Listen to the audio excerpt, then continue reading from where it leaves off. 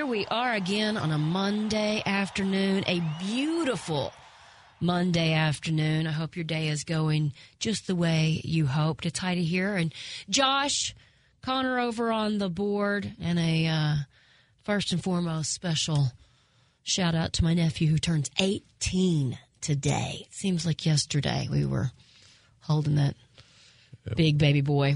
Because he was pretty big. Wow. So crazy. And that got me thinking about just all the things that we learn as we get older. And maybe it's not just as we get older, but we have different experiences. Because I can say years ago when I first started at Channel 5 as an intern, and I might have shared this with you guys before, I remember coming in and seeing just a desk full of flowers. And it was Jennifer Blom's desk. And she was not there that day. And I was like, oh, what happened? And everybody's like, oh, she had to put a dog down. And at the time, this dumb 22-year-old was like, what?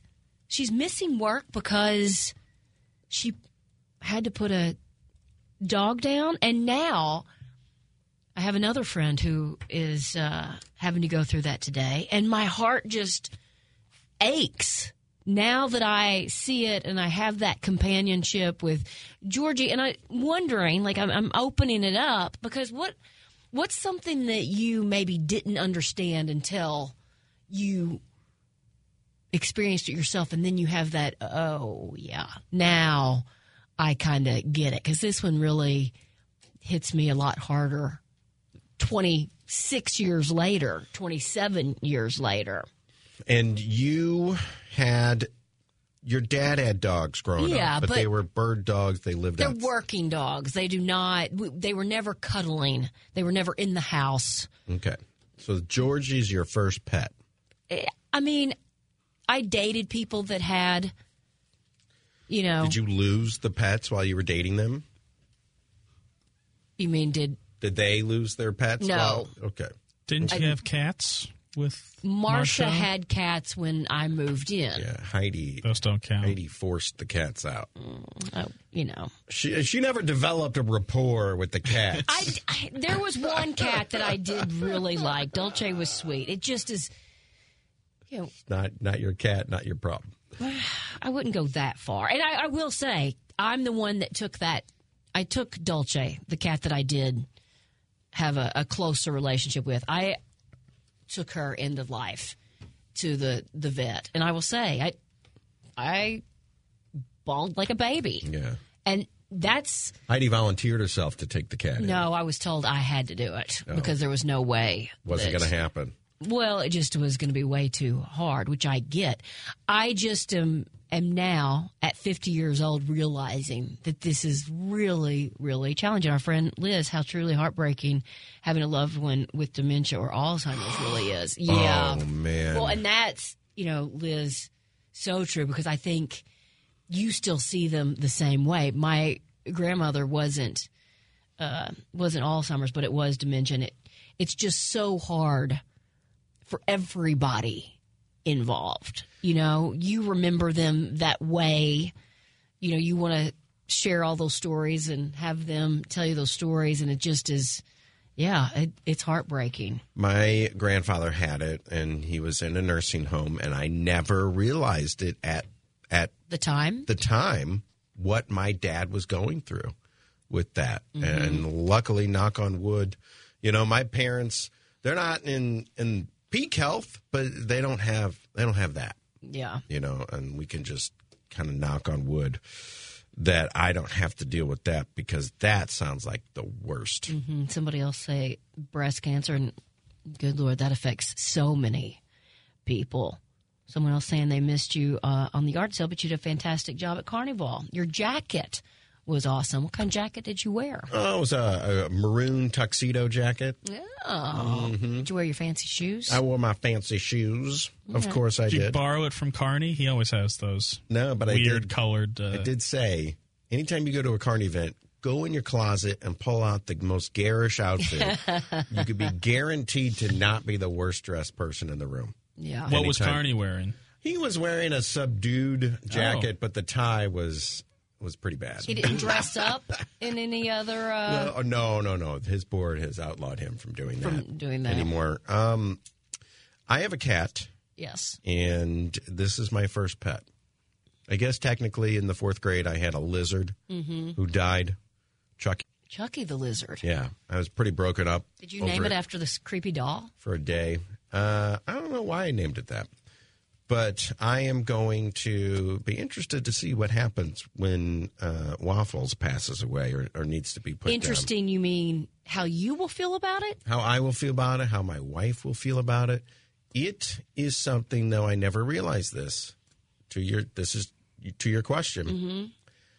Oh, the Waffles was our everything. You know, the dog is our everything. How could that possibly change when you start having kids? I mean, if the cat's in the house, is not in the house, I wouldn't even know. Really? At this point anymore. It's not like our relationship is necessarily severed. Now, but I've got something bigger and better now. Is that it? Now, I don't think everybody feels that way. I have lots of friends who had a dog or two or a cat and then had children, and the dog is still in Christmas photos. Number one. Well, you might want to give it a few years, Josh. Maybe you won't feel this way when Finn is screaming and talking back. Mm-hmm. And maybe you'll like the cat better. You know what? That's good. You know what, honey? You deal with him. Me and the cat will go downstairs. Right. Yeah. It's interesting, though, how certain moments in time, certain things change our perspective on things. And I think that's what life is all about. We've got lots to get to today. Let me give you a run of the show. I'm so excited. Steve Shankman, the one and only. You know him from Contemporary Productions. The man has put his, thumbprint on just about everything music in St. Louis. Evolution Festival is back for its 2nd year, and we now know the lineup. It's happening September 28th and 29th, and Steve will join us to talk a little bit about, how it's going to be bigger and better. Just to give you an idea, The Killers, Beck, Blondie, just to name a few. That's who will be performing in Forest Park late September. We'll also check in with Jordana Miller, who is in Jerusalem, the latest on the war. Then we've got Courtney Jackson. I don't know where you guys stand. We cut the cord a long time ago, but now as more and more things are streamed, first it was the NFL playoff games. We're on Peacock. Then over the weekend, I watched the SAG Awards on Netflix. More things are streaming on different things. Is that the way of the future? And are you still really better off streaming than having cable? What's it look like for your wallet? Courtney Jackson, a senior streaming editor at CNET, will walk us through some of that. She's really dug in and crunched the numbers. We'll also check in with Alex Stone, ABC News, that lying FBI informant is now being held without bond, but we'll get the latest, just a quick update on that. Then in the 5 o'clock, we got the top 5 at 5. We've got some entertainment, and then we'll wrap this show up with some randoms. Back on the text line, somebody said, way to go, Josh, styling and profiling. Somebody says, it's Susan. I feel like I've known forever how it feels to put an animal to sleep. I think from childhood to this point in my life, I've had at least 7 animals. That's awful. Gosh. And it never gets easier. I'm going to assume, since we've only really had to do it a couple times with cats, that I haven't felt the connection that I feel with Georgie. Has your wife wanted to replace the cats with more cats? That's not a thing? No. I've seen families put a dog down and then immediately get a new one. Yeah. And I think a lot of people do that for the kids to try to minimize the loss. The heartache. But isn't that part of life? Isn't that a kind of a life lesson? Yeah. If you minimize the heartache, are you minimizing, your time? Oh, we so easily moved on from Snowflake, is that? Well, I don't think that's ever the case. Yeah. I think there's still going to be the heartache. Maybe it just distracts us a little bit or gives us something to be happy about. But I don't think you're ever replacing the one that came before. We have Waffles because the lady that found him, or her, I guess, said that they had just lost a cat and they weren't ready for a new one. Mm-hmm.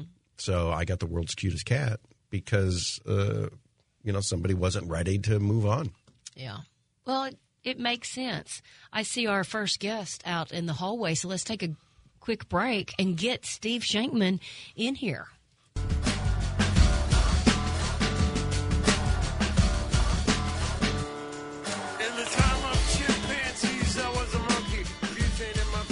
Evolution Festival returns to Forest Park September 28th and 29th, and now we know who will be taking the stage. The Killers, Beck, Blondie, and more are on the bill, and we have the man behind the festival and so many other great things, music in St. Louis. Steve Shankman is with us. It is so good to see you. Always. Gosh, this is exciting. I'm with you and Josh. I listen to you every afternoon. I go from Carney about food and weight, and I go right into you about health and fitness. That's what makes the world go round, right? That's right. I don't know what McGraw is talking about in the morning. I know he wasn't too good at the crap table one day.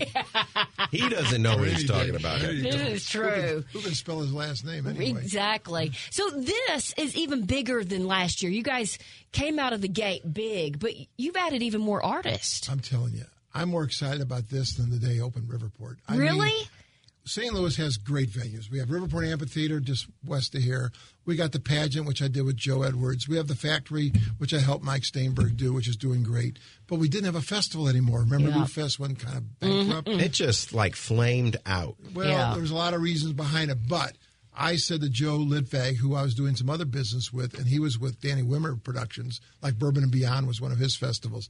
Why don't we come together, partner this together, bring in Jeff Jarrett, who's been buying talent for me for 19 years, actually, managed managed Nadine, who's on the show, and let's put on a festival. So a year in the planning we did last year, 25,000 people. I mean, I watched the entire Brandy Carlisle show. Incredible, wasn't it? Yeah. I mean, she was so good.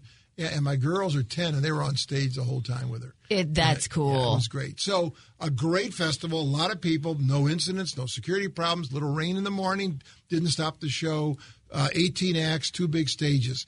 Now we got 1,000 people responded right away to surveys. And what do you want? And what we wanted was a little bit more of the rock kind of music, some punk music, so we go to work. So how to get a bigger act of the Killers? We tried to get them earlier on with the first festival, and there's such high demand. I mean, 2 guys have been together since, 2001, I guess, in Las Vegas. They're playing at Caesar's Palace now, I believe. And you get these 2 guys, especially Brandon Flower, and they said, yeah, we want to do St. Louis. We heard about last year. Did they really say that? Yes. You build upon... you get the good base out there of a great festival, and you build upon it. It's like when we opened Riverport. You open up with Steve Winwood. You have great music, and then you have a riot on July 2nd with Axl Rose, and you get known around the world. Wait a minute. Is that who opened up Riverport? Steve Winwood? Yeah. And then Guns N' Roses? 2.5 weeks later. That was in the first year. 2.5 weeks later. Holy cow. Yeah, 2.5 weeks later. Yeah. Can you go back and do something about the getting out of there at night, the parking situation? Can you add another road? That's Live Nation, so I have nothing to do with that. How do you just sit on the hood of your car and wait? Well, truthfully, I tried when I built it to get... Well, we got the road wide, and that helped. Because at the Grateful Dead, we have women getting out of their cars and urinating on the side of the road. I'm sure some men, too.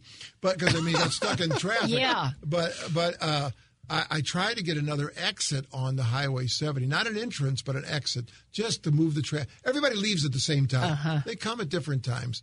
But listen, I'm sure they're doing a great job out there. Leslie Ramsey, who I hired 40 years ago, is running the place, and they're doing great.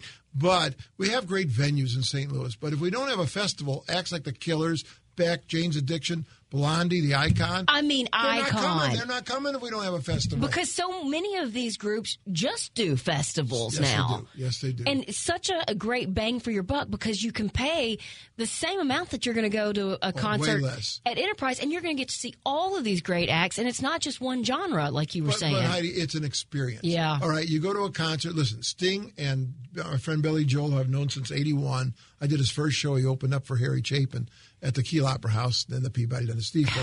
I've been around long enough. They got everything's been renamed. Yeah. In fact, I watched the Elton John movie because I did one of his first tours, and I was thinking maybe if he's retiring, I should. And my 42-year-old wife says, "No way." Anyway, 3 kids later. I was going to say, you've got some kids to put through school. You have to have something in St. Louis that brings everybody together. Concerts do that, but not really. A festival, you're living with people for 8 to 10 hours, about 20 hours worth of music, and you get to interact. I mean, you look at the pictures from last year. It's great. No matter if you're black or white or Indian or gay or straight or that'd be Native American, I meant to say, or Indian from the country. But no matter, it didn't make any difference. Everybody came together. Not one problem. Everything went great. People ate. People drank.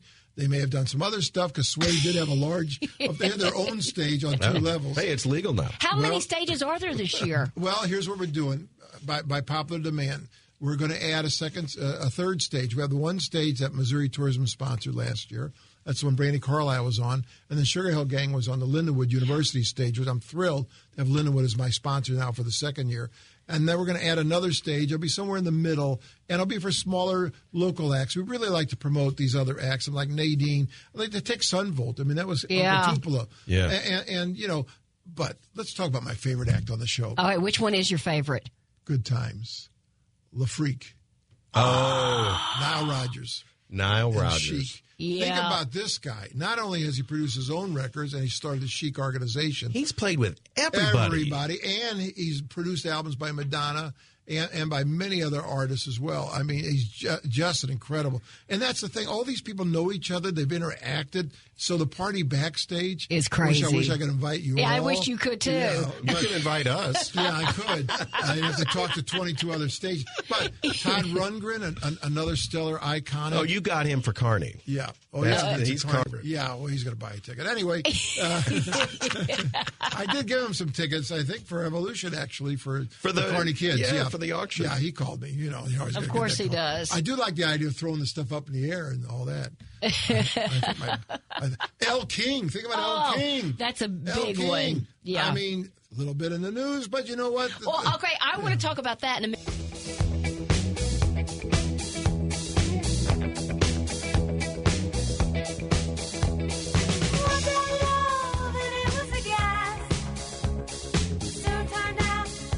Well, I could talk to this guy for hours. I'm talking about Steve Shankman, and today we're talking about Evolution Festival because the lineup came out this morning. But as I was, teasing, we went to traffic. I don't know if you have a crystal ball or if you just get lucky. Rapper Killer Mike is on the bill. He just swept the rap categories at the Grammys, which that was kind of unexpected. Wait, didn't he get arrested? And he did that too. Well, you know what?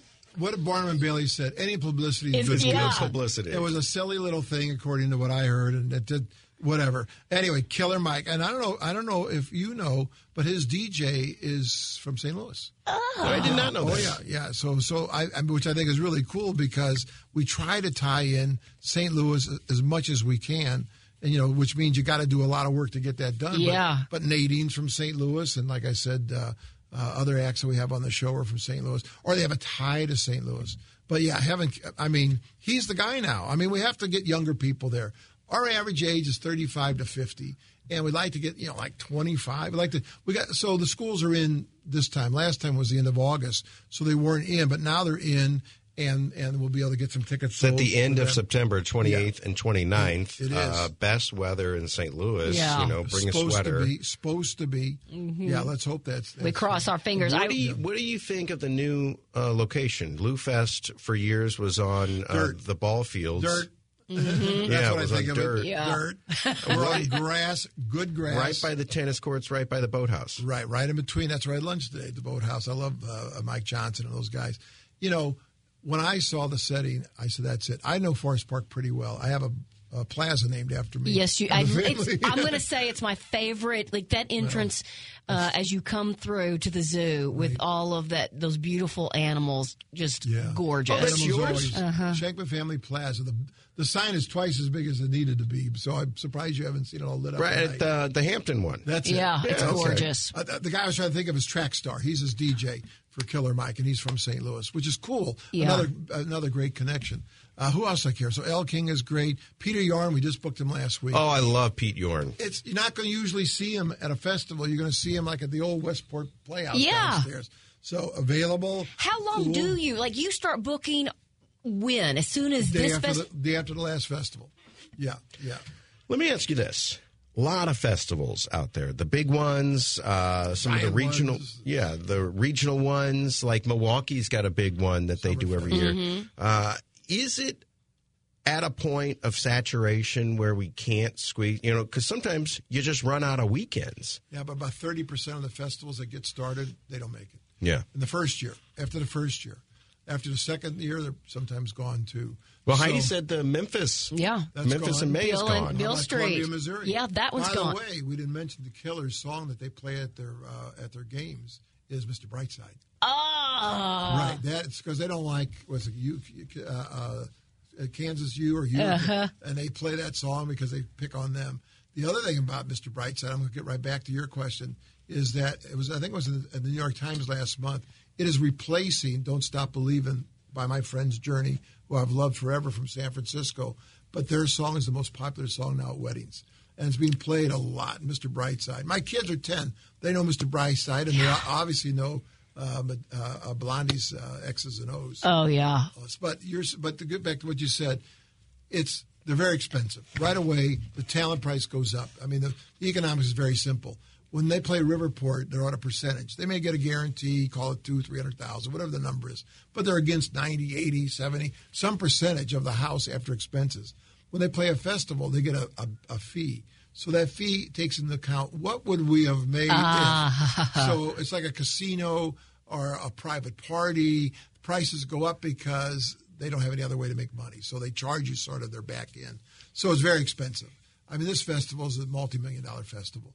And it's only going to be more expensive because of inflation. But we try to keep the prices down. I was just looking at prices of other festivals. I think we came out at the lowest price of any festival, at least I know in this state, especially in St. Louis, because there are other great festivals. But, again, the prices go up. So we encourage people, come Wednesday, buy your tickets now. Don't wait to the last minute. But people have to make their plans, and it's 2 days, and it's a big commitment, and we understand all that. But this commitment is going to be worth it. The excitement, the cultural impact of what this does for St. Louis, both with people, humans, and with money. I mean, it raises money for taxes, sales tax, earnings tax, state tax, food tax. It's a great economic builder. And the other good thing, we're doing this again this year, which is good to know because I know you both love St. Louis, we're not going to open up until 1 o'clock. And we're going to let people spend all morning at the zoo, which I was the chairman of the zoo for a bunch of years. I was there yesterday. Yeah, well, you don't want to go today. I couldn't go off the highway. But the zoo, you can go to the History Museum. They got the great exhibit at the Art Museum. You can go to Forest Park and just hang out, picnic. You don't have to come see me at 2 o'clock. We start at 2 o'clock. Come a little early if you want a good area. But I'm saying we want to promote St. Louis, and that's part of what this does. Go have lunch in the West End. Yeah, I know you broke it down, hotels. Percentage-wise. What was, how many St. Louisans versus out-of-town guests came last year? Out of town was about 30%, a little less than 30%. Can you track that? Oh, yeah. He can track If everything. you live in Hawaii and buy a ticket, I know you by name and address, your email, where you buy it. We have a heat map.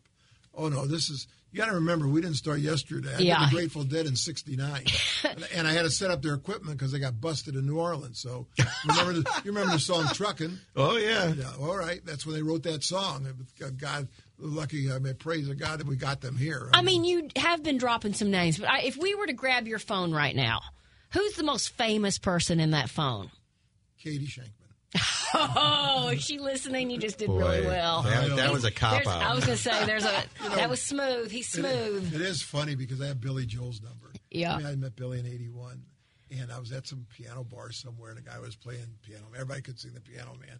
I literally called him, let him listen. I said, "You want to talk to this kid?" He said, "Sure, put him on the phone." He thought it was an impersonator. But he looked at the phone and said, Billy Joel. That's pretty cool. I have a lot of friends in the business, and a lot of them are, Sammy Hagers, the guys from St. Louis, REO Speedwagon, all those kinds of guys. But Elton John, at his last show, we told the girls in my book, which the station has a copy somewhere, I tell the story about we dressed him up as a cop to get him under the arch. You were just a teenager then. Maybe not. I remember the story, though. He told the story before his encore. And my girls go, that was my dad. That was my dad. He says, yeah, some guy, promoter, dressed me up as a cop.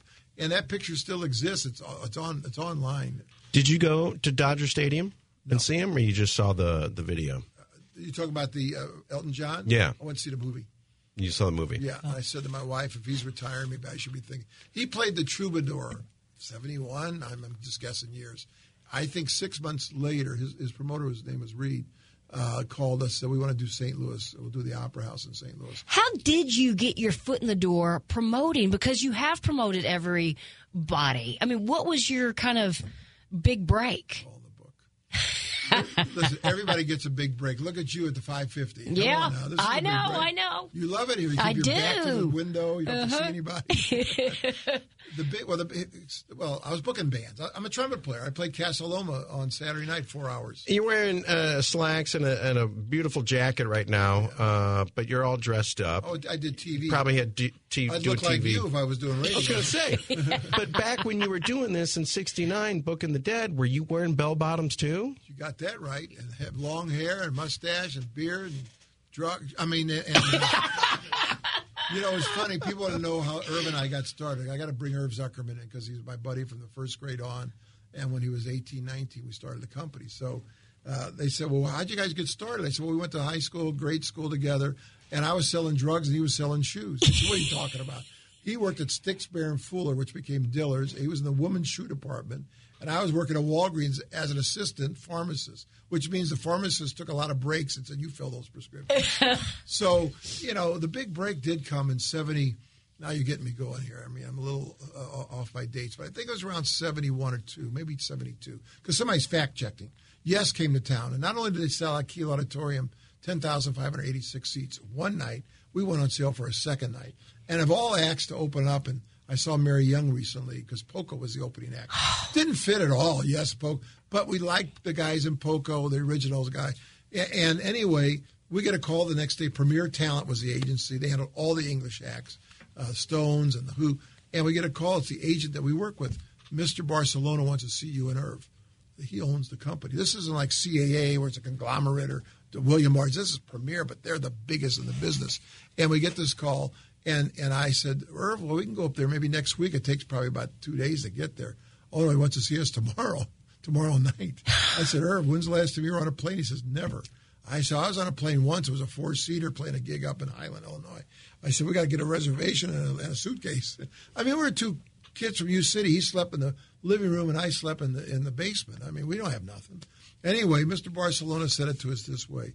I'm amazed that you guys sold the show out. I didn't know you before today, but I'm going to tell you this. Every act that Premier Talent books, which is 10 years after, Emerson, Lake and Palmer, Peter Frampton, Joe Cocker, you're getting the show. Wow. And that's how we got it started. And then the guy in Kansas City was complaining about us getting St. Louis because he was doing a couple of shows. And he says, well, you know what? You're getting no shows in Kansas City. I'm giving that. So Contemporary had an office in Kansas City. So St. Louis, Kansas City. Then we became a regional promoter of the Midwest, but nationally, I handled Seinfeld, Tim Allen, the late, great Louis Anderson, Roseanne Barr. All of them played downstairs. Yeah. Roseanne Barr and Louis Anderson used to. Oh, no more stories about that. I mean, Roseanne. I mean, we went to the comedy club, right? Uh-huh. And she was dating Arnold, and Arnold was heckling whoever's on stage. I forget the English guy's name from the Funny Bone. Comes over to me and says, "Steve, if he doesn't be quiet, he's gonna have to leave." Tom Arnold. I mean, this is before Roseanne made him a star, right? Anyway, so we became the largest promoters of motorsports because we did all these truck pools and Bigfoot. So we built the company out of the concert business, but really it was booking bands. And I still play in a band. For 35 years, I'm still playing in the motel. And you play that trumpet so well. When did you pick up the trumpet? What age? Well, I probably picked it up at 3, but I didn't play it till about 10. Yeah. And did you have professional lessons, or that's just that's all in ear and God-given talent? You know, my dad was a professional. He was in the symphony, 35 years, violinist, and he never practiced. So I never understood how he got so good. So I took the same idea. No lessons, no practicing, just through school. And, I just learned this stuff on myself. And, and playing in bands, it was great because when Temptations and Four Tops and Smokey Robinson and Bernadette Peters and Tom Jones, they'd come to town, they'd call me, and I'd contract the orchestra. So, sure, I'm in the band. They're like the Moody Blues one time. We're in Kansas City. We're on our way to St. Louis, and I'm sitting in the lounge with the Moody Blues. And they said to me, now, wait a second, Sandstone Amphitheater. Do you own that? I said, yeah, I have a couple of partners. He says, and who contracted the orchestra? I said, Musical Productions. Well, who owns that? I do. And who was playing trumpet? I was. So he got paid as the promoter, the contract. I said, wait 1 second. He says, what's that? Where are we going tomorrow? St. Louis. Same thing. Anyway, they thought that was great. They Yeah. thought that was great. Who did you con your way into playing with that was the most fun? Oh, that I played with? Yeah. Well, it depends. Let's see. You got Like Chicago's got their own horn player. Yeah, I'm sure. I almost got a shot at that. I mean, I've known Lee forever, and Lee was out years ago when they were playing the arena. And instead of bringing in Steve Shankman, they brought in the trumpet player from Tower of Power, which he's a little better than me. So that was the right idea. Who I'd love to play with or have played with, Blood, Sweat, and Tears. I would have loved to have stood next to Lou Soloff, who was also in the Blues Brothers band, as many of those guys were. I think Mancini was a big one. When we did Mancini and Mathis, because these are icons. Open for Jay Leno, my big band. That was kind of fun. I was there. You were? Yeah. He's coming back. He's doing Illumination. I think it's June the 6th. Okay. He's coming in for that. We know he's going through some rough times. right now. Well, he's lucky to be alive. He'd burn up under a car. Yeah. You'd think the first time you would learn. Then he gets on a motorcycle and just falls off of that. But, yeah, listen, playing with my dad was a highlight because we never, played like this together in a band, but to even watch him in the orchestra on one side. The biggest highlight of my life, other than the riot and all that kind of stuff, or taking care of the Pope when he was in St. Louis in 1999, was when I got to sit in with the symphony.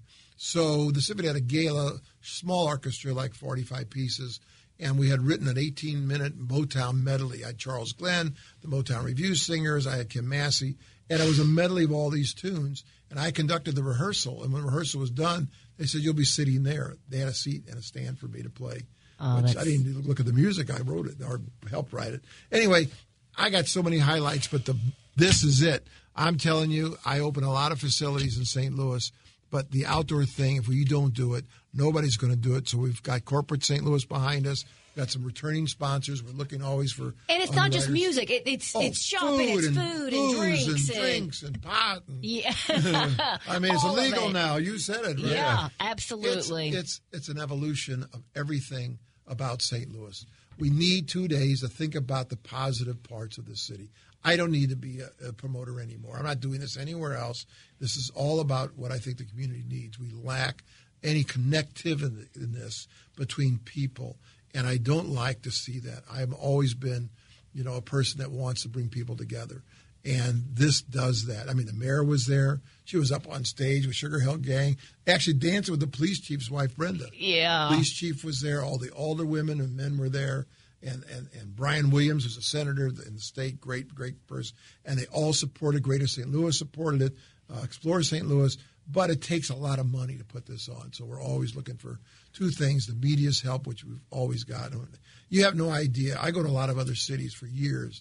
The media, even like Kansas City, K102, the only station other than the ones in this town that ever understood what concerts meant to a radio station. When Casey sold for big bucks, it was in the paper. I read it. Because of the concert schedule that they have, 90% were Steve Shankman's and Irv Zuckerman. That's why we got this price. I don't remember getting anything before. But what I got for it is to know, actually, John Beck. I was out to dinner with John and Lori on Friday night. I love John. He's been on to Casey for 30-something years as manager. But it shows to show you how important music is to everybody. Hockey's important. Soccer's important. Football's really important, especially now in St. Louis because we don't have a team. But it doesn't do what music does. Because if you lose the game, you're not happy.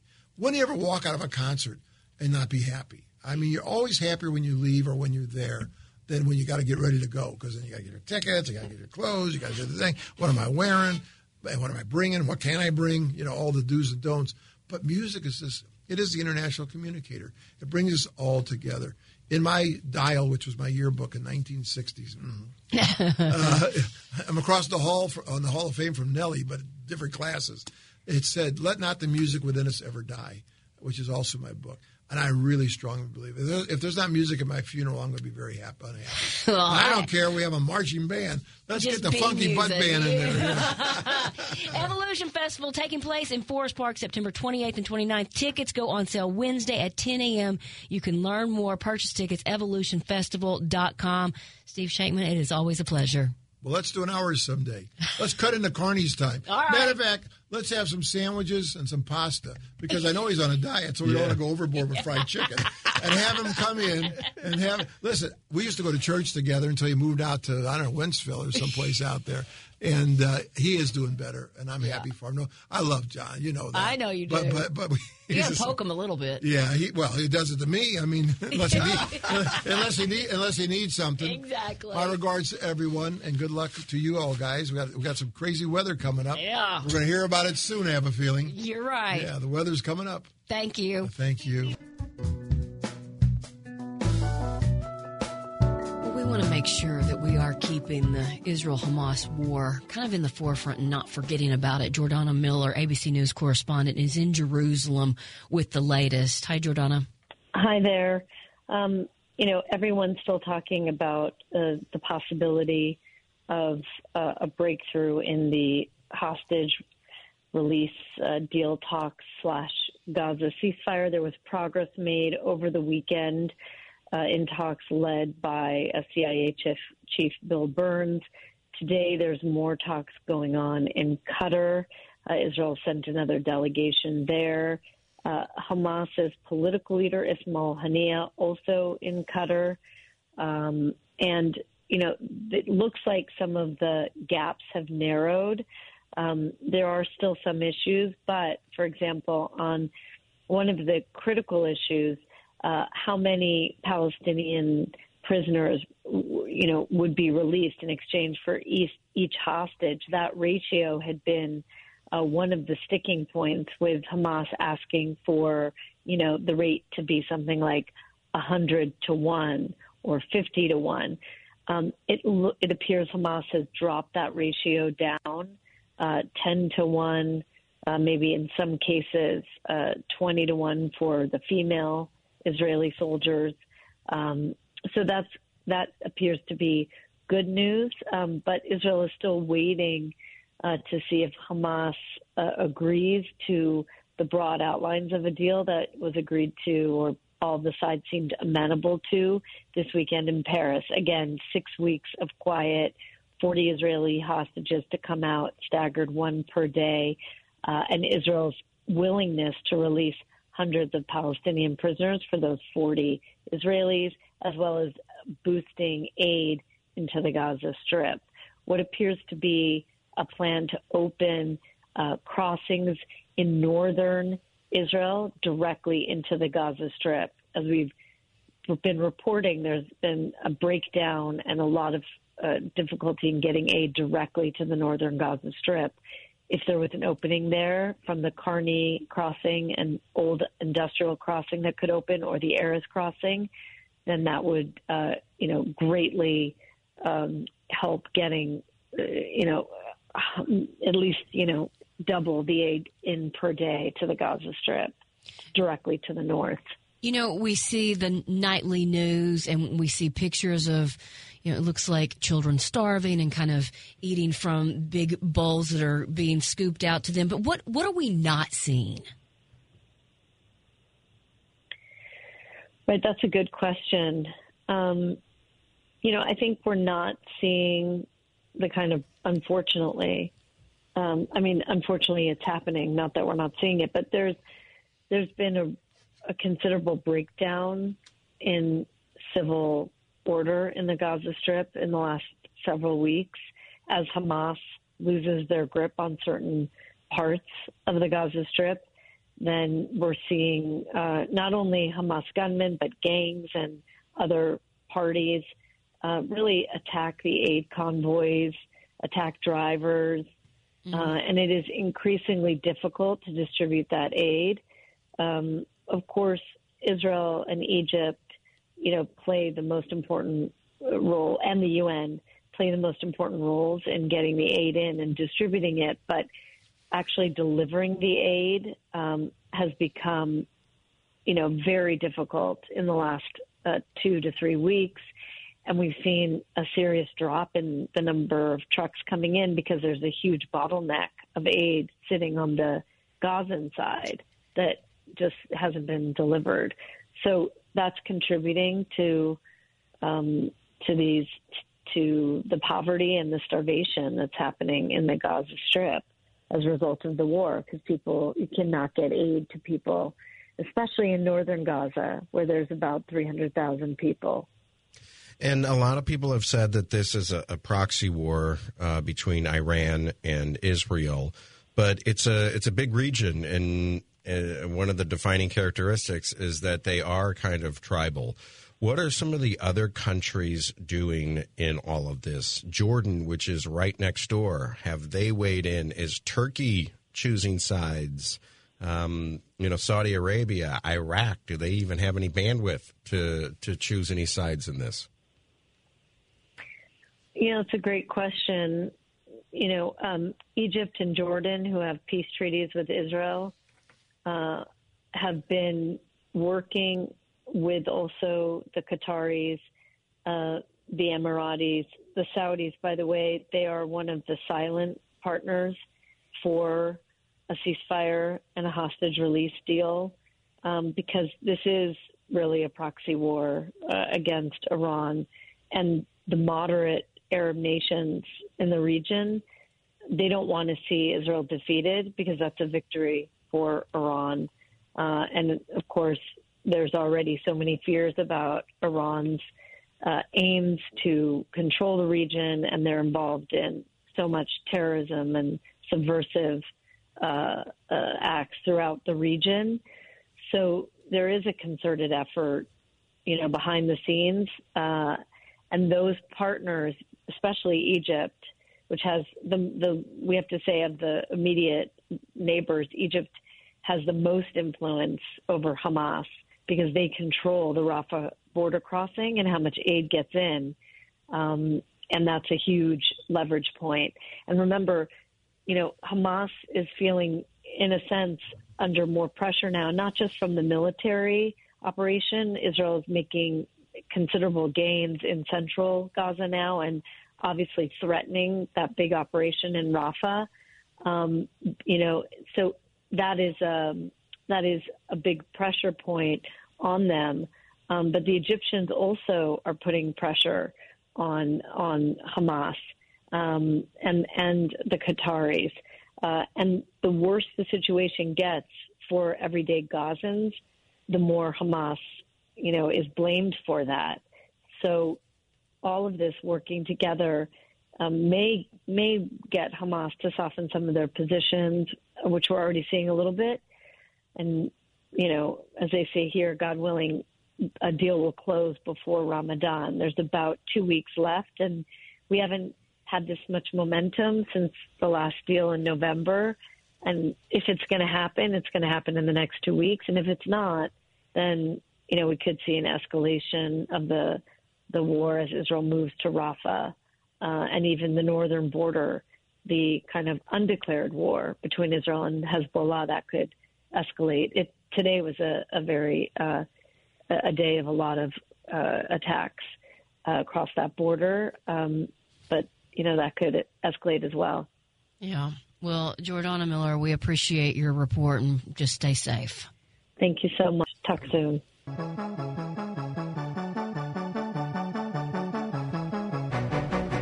Our headlines for this Monday afternoon, February 26th, snow flurries may follow severe weather Tuesday night. Record or near record high temperatures are likely today and tomorrow as temperatures soar into the upper 70s, lower 80s.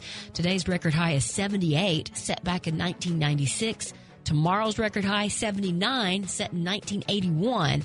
A very strong cold front will cross the region tomorrow night, bringing a chance for a few strong to severe storms. The timing is most likely in the 9 p.m. to 12 a.m. time frame in the metro St. Louis area, 11 p.m. to 3 a.m. for areas southeast of St. Louis. The main threat from these storms will be strong wind gusts in our area. Some flurries can't be ruled out before sunrise. That's all according to Fox 2. Snow! St. Louis, baby. It's St. Louis. Snow. I know. We were at the zoo yesterday. I think everybody was at the zoo yesterday. It was nuts. Yeah. It was nuts. I mean, just the cars trying to get, into the zoo. Were you off out and about 40, yesterday? Yeah. Crazy. It was we got there. We spent a whole day. It's nice. We're so lucky to have that place. I had 2 meals. They're doing something in the zoo right now. Like they're putting up some decorations, and it looks like they're going to be lighted. It's the lantern thing. It's a Chinese lantern. Is that right? Yeah. Oh, it looks like it's going to be so really cool. When's that open? I'll find it. We'll figure that out. Yeah. The announcement's been made. Well, I think next weekend's going to be nice again. It's going to be beautiful. Just got to get through this little snow cold snap, and then it turns around again. After almost 4 years, Yale University is joining Dartmouth to once again require SAT or ACT scores, saying the change could help boost admittance for underprivileged students. Now, after the Supreme Court ruled affirmative action null and void, they're saying that we want to maintain a diverse student body, and they say that strong test scores can help boost students from low economic backgrounds, trying to figure out how ACT scores is going to help poorer students, like money-wise poorer students. And they're saying just blindly, if they get a 36 on their ACT, bumps them up to the top of the list no matter where they come from. So is Mizzou still requiring this, Connor, last time you went there, which was probably, 6 years ago? Yeah, the last time I was applying. Went to school. So that was even longer ago. It's been a minute. Years ago? Yeah. Did they ask for test scores? I think so. I gave them. Right. Not SAT, though. Just ACT. Yeah, for whatever reason, we don't do the SAT here. It's more of an East Coast thing. Is that what it is? It's interesting. I think so. Yeah, but Yale and Dartmouth are going to start requiring the tests again. 30-acre Jefferson County site is ideal for intermodule development. The site is finally development ready after years of remediation work, and the company that owns it says it already has entertained an offer for $850 million battery manufacturing plant. Doe Run Resources, Inc., the St. Louis-based mining company that owns the site, expects this year to finish remediation of the land, which previously housed a smelter, clearing the way for new development after more than a decade of cleanup work. It's located about 35 miles St. Louis in Herculaneum, 2 miles east of Interstate 55. The site is situated along the Mississippi River with barge access, allowing for streamlined bulk and container shipping, as well as rail and highway access within 2 miles of the waterfront, which makes it a perfect location. We'll wait and see what happens there. And we are heading into Easter season. Have you been to the Walgreens lately? The Easter candy is already going up, and back again for a second year is the Dr. Pepper flavored Peep. I was going to say, the Easter cards are all out as well. Yeah. So I could do without the Dr. Pepper. I could do without Peeps in general. I'm with you. It's, Dr. Peeper. No, they don't say that, do they? No, I'm saying that. But the Peeps mimic the 23 flavors of Dr. Pepper, and you can buy them on sale now at CVS, Target, Walmart, Walgreens. You can find them out there. Hey, they got a lot of flavors. They're limited edition. I just don't get it. They got a Rice Krispie flavored Peep, a blue raspberry icy flavored Peep. The kind you get at the movie theater. Yep. I'm going to tell you, obviously people like it or they wouldn't continue to make it. Yeah. I like Peeps. You do? We've talked about this, haven't we? I like them. Just the regular Peep. Don't people put them in the microwave? Yeah, I let them get stale for a day, and then I eat them. Stale Peeps. Yeah. Even better. Yeah. Even better. I'll tell you what's better than all of that. The products that Together Credit Union offers, because this is a credit union, not a bank. They are working for their members, and Together Credit Union is City SC's official banking partner, which that's fantastic too, because not only do you get a really cool debit card that has, St. Louis SC on it, that comes with all kinds of benefits, which you can learn all about at togethercu.org. But as we are talking more and more about how do you save money, because sometimes we get stuck in our ways, and if it's not just automatically going into a savings account, we don't typically save it. Well, here's a couple of great ways. Together Credit Union is offering a guaranteed way to grow your money with not one but two limited time CD promotions. The first one, an 11-month CD term with a 5.40% annual percentage yield. The second one is a 19-month CD term with a 5.00%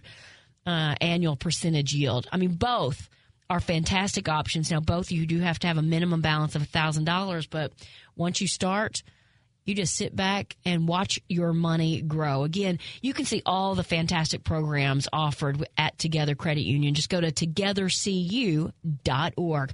Coming up, we're going to talk to somebody who has actually crunched the numbers. Is it better for your wallet to stream, or should you stick with cable? Those answers after this.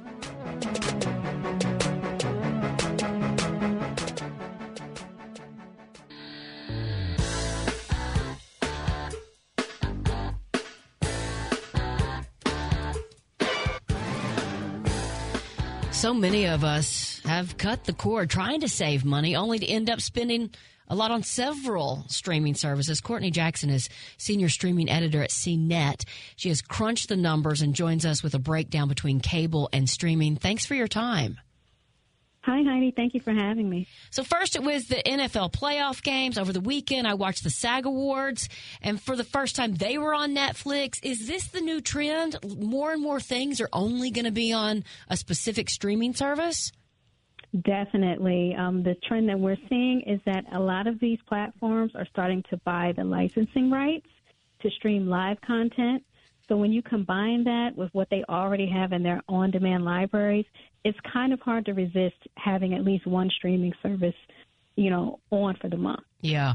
Is it just greed, or are there other factors contributing to the rise in streaming cost? I wouldn't say it's greed. Two things come into play here. One is the amount of money it costs to create content. So you'll see that with original releases like Stranger Things, and some of these movies and other TV shows that we enjoy on streaming service platforms. The other thing is licensing rights. So that costs when you want to acquire titles from, let's say, a provider like Warner Brothers. We're starting to see some of those titles on Netflix, and Netflix has to pay money for that. The other thing, again, is live sports programming, which, as you just mentioned, we're seeing across Peacock and Prime Video. So Disney owns Star Wars now, and they own Indiana Jones, and they own all the Disney stuff and the Pixar. So they are just kind of making an agreement with themselves. And now that you have, Peacock with Universal, they create their own content. Netflix is trying to do that, but Amazon bought MGM. These people don't really have to pay. Amazon doesn't have to pay MGM to show the James Bond movies. Is that eventually going to leave Netflix out in the cold? Paramount, also a content creator, huge archives. Now they have their own streaming. Everyone is putting up their own stuff. Is that going to leave Netflix holding the bag, either having to pay a ton of money for already licensed stuff or having to just create their own content? I don't think so. But one thing you will see is that Netflix will become more competitive in terms of its offerings.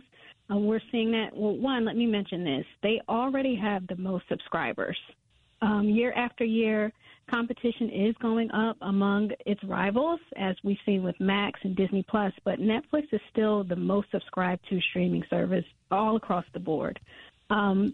The other thing is they are trying to become more competitive. That's why they're testing the waters with these live streams, like the SAG Awards. They have an upcoming tennis match that's going to air next month. But I think what they're counting on is for people to sort of subscribe to their ad-based platform because they get money from advertising. So that's another stream of revenue for them, but also the paid sharing that they launched last year. So, the extra fee that customers must pay if they want to share their account outside of their household. And you said Netflix has the biggest subscriber base, and is that because they've been around the longest? I'll tell you point blank. We haven't watched Netflix in months, yet I'm still paying for it. I haven't gotten around to signing up for Paramount Plus because it's relatively newer. Is Netflix the biggest just because they've been around the longest and we haven't gotten around to canceling it yet? I think that's an important factor. Absolutely. I mean, on a global scale, they have subscribers from all over the world, whereas Hulu is based in the U.S. with some subscribers in Japan. So not every streaming service has launched in every territory across the globe. Plus, Netflix does have a leg up because it's kind of been the pioneer. Mm-hmm. And I would say Netflix is starting to put out a few great shows. Griselda is, in my opinion, a great one. So how important is that new content? Well, it all depends on you as the customer and the viewer. You really get to decide, is a streaming service worth your dollars every month? Do you really need that subscription? One of the things that we do is we advise people to sort of take a look every month, see what releases are coming out on each platform, and then sort of determine which services you should keep and which ones you should cancel. The advantage in that over cable is that your streaming subscriptions are on a month-to-month basis. You don't get penalized for canceling early. So are we still better off cutting the cord, or should we have cable and we'd save more money? Right now, as it stands, in most cases, streaming will still save you the most money. Where you will see that cost go up is if you have to have live sports. So, for example, YouTube TV and Hulu plus Live TV are examples of two services that offer live streaming. So that means you can watch your games, whatever the league is, whether it's NFL, NBA, you can watch it live on any network. But those will cost you money, as opposed to getting a regular cable provider. But see, it all depends on what you're willing to spend. The flip side of that is if you're someone who has to watch local games through an RSN, you're going to wind up paying more whether you have a live TV streaming service or a cable package. Mm-hmm. Now, I've got Hulu Live, but I bundle that with Disney and ESPN+. Heidi's got YouTube TV. I know that they're streamers, and they call them streamers, but Hulu Live, I get Comedy Central, I get the cable news channels, I get the... Same at YouTube TV. Same with YouTube. These are cable providers in everything but name. Right. Essentially, that's what it is. But here's where you'll save the money. Because these streaming platforms don't charge you extra for, let's say, the RSNs, the broadcast TV fees, equipment fees, and even, let's say, early termination fees, you're still going to save in the long run. That's very interesting. How come those regional sports networks, we're having that problem right now, neither Heidi or I can watch a Cardinal baseball game. How come the regional sports networks never made a deal with YouTube and Hulu? And, you know, that's a question everyone wants to know, and it doesn't mean that it can't happen in the future. You see what just happened with the NFL playoff game where Peacock streamed it this year, but next year Prime Video has those rights. So sometimes these rights are up for grabs, and it all depends on who's the highest bidder. Yeah, I guess we'll just sit back and watch. Courtney Jackson, thank you so much for joining us. Thank you so much for having me. And she says average monthly cost of cable, premium cable TV, and internet is $217. That, to me, I'm astounded. You think that's a lot? That is way too much. And when I was still in the cable game, we would do AT&T for 2 years. And when they jacked the price up, I'd go back to Spectrum. Except a lot of these cable companies charge you when you do that. There's also a fee to get out of it early. So you have to read all of that fine print. As she was pointing out, I can cancel YouTube at any time. I don't have to ship back the equipment because it's streaming. I don't have to do any of that, which makes it a lot easier, in my opinion.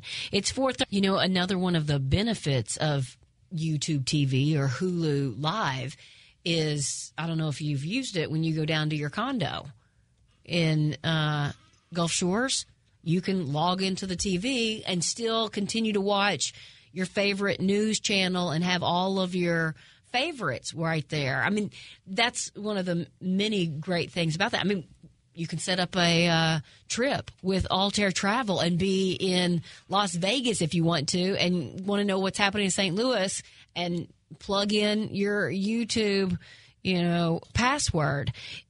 Let's go back, though, to the traveling, wherever you are, wherever you want to go. Altair Travel can really help with all of that. I don't care if it is just flying out to see your grandkids.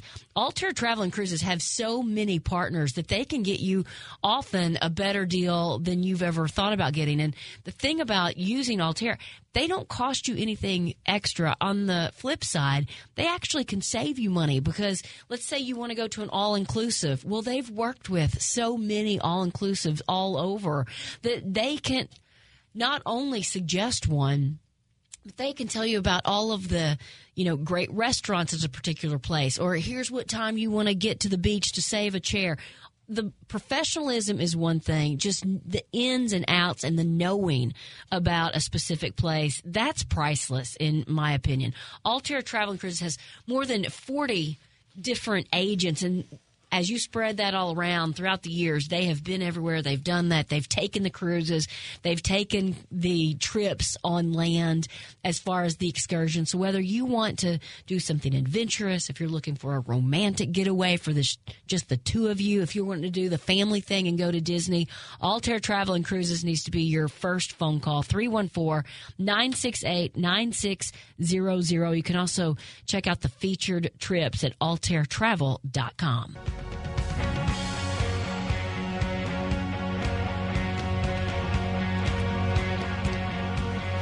So when the Killers first came out, 2004, 2005-ish, I saw them at the pageant. Yeah. We were right, I must have had my finger on the pulse back then. But they had one album, and they played the album, and that was it. Yeah. And it was like, oh, okay, well, there was the album. I guess they haven't written any new songs yet. But, that's what happens. Did they put on a good show, though? Oh, it was great. Yeah. Yeah. And they'll be awesome in Forest Park for Evolution Festival. Speaking of Forest Park, beautiful weather. You mentioned you were at the zoo, but things to do in the garden this week. I know people are getting antsy, and we did talk about a chance of snow, but you can go ahead and remove dead and winter damaged, things. You can kind of clean things up, cut or mow ever-bearing raspberries close to the ground level this time of year, which I didn't realize. You can begin to apply crabgrass preventers to establish the turf when the temperature of the top inch of soil is above 50 degrees. We've had that. You can scatter some grass seed on those thinner spots, sow seeds of the hardy annuals. Can I put grass seed down now? This is what it's saying. That was the thing I forgot to do in the fall. They also say that you can put up your purple martin houses this week. Oh, yeah. Yeah, and apply acidic mulches such as pine needles or shredded pine or oak bark over the root zones. Do purple martins help with mosquitoes? Is that their appeal? Is the purple martin? I don't know. I think there's one. I was thinking that was just bats. Yeah, bird that you can invite into your neighborhood, and that would help with the mosquito. We got bad mosquitoes out in Newtown. I mean, already? Well, they're every summer, but technically we're on a floodplain. We're pretty low lying out there. It was crazy sitting out on the patio yesterday watching some basketball. There were already, I saw a wasp or two. I mean, things are already emerging, which is crazy. I saw little mosquitoes in the house already. No. We were at the zoo, and I asked my wife, I said, should I get a job at the zoo? Doing what? I don't know, but you get outside, you get some fresh air, you kind of get your hands dirty, you feel like you did something. You don't kind of get your hands dirty. Would you really get your hands dirty? And you have to have a degree. This goes back to the construction shop job you said you loved back in the day. Working at the hardware store. Yeah. You break a sweat. And my wife said, well, lucky for you, spring's coming up and you can work in the yard. Exactly. I said, well, that's not what you're talking about. Yeah, that's different. I don't get paid for that. Yeah. Somebody said purple martins eat thousands of mosquitoes at night. Yeah. Okay. See? Yeah. I might have to put up a purple martin house. I know. Somebody said they saw air supply at River City Casino. They're still good at 74, 75. Some of these are just, they're never going to be bad as far as that goes. And they just do something that's different. They had such delicate voices. I wonder if they can still maintain that. They said they were still great. Last week, I mentioned that I didn't have cell service for, I felt like forever. I think it was 4 or 5 hours, and now AT&T is going to reimburse customers for that outage $5. I wish it was a little bit more, but I'll take the $5. $5? Yeah. It's kind of like a class action suit where you get like 79 cents. I have one of those against Adidas that I haven't claimed. It's like 81 cents. I got one in the mail just last week for 69 cents. I don't even remember what it's from. Schnucks put out one. I think I got $11. Whoa. Well, this says the $5 might not seem like much, but they say the average cost of a full day of service is $5. Right, it's $60 a month, average 30 days. It's $2 a day. Yeah. So it's over market value. So that's kind of cool. Somebody said, do I put in for this? How do I put in? If for you're this? an AT&T customer, it's already going to be. Already going to be. Okay. Yes. Purple Martins help with mosquitoes. Josh would know this if he had coffee meetings with the guys. Oh, so the guys, that's what guys talk about when they have coffee together? Somebody said they eat 2,000 mosquitoes per day. But you know what I love about this text from the 314? I love that you guys don't just tune in and out. Like you bring things back up to us that we talked about last week or the week before, and I absolutely love that. We so have thank 6 text messages about Purple Martins. Oh, and now I'm going to have to put up a house. Is there anything else I need to know? I didn't even realize that they were a thing. A thing. They're a bird, right? That's what we're Purple talking Martins? about. Yeah. They're a bird. Well, you don't remember the song, Purple Martin's Majesty Above the Fruited Plains? Right? Is that really the lyrics? I don't think so. Can't be. Isn't it mountains? Oh, is it? Yeah. Well, I've been singing the wrong words this whole time. We were talking about that last night on the patio, too, how many songs we get wrong. This is an interesting new study, and sometimes, and I know we've talked about this in the past, like who pays for these studies? Because this seems like a ridiculous one. But Dodgeball, the movie. Yes. If you can dodge a wrench, you can dodge a ball. Well, who was that? Rip Torn? Yeah, I think the character's name was Patches O'Houlihan. Right, he was the weather dodgeball coach. I've always said this: Rip Torn. It's a strange name, but Rip Taylor is a strange guy. Yes, Rip he is. Taylor should have been named Rip Torn, and Rip Torn should have been named Rip Taylor. That's a great point. But this new study says that science is wrong. It's actually harder to dodge a ball than a wrench. It's all about the density of the object. A wrench is going to cut through the air in a straight line, make it easy to predict where it goes. Of course, a ball has a low mass and high surface area, meaning that the air has much more of an effect on it, and the spin will add to that.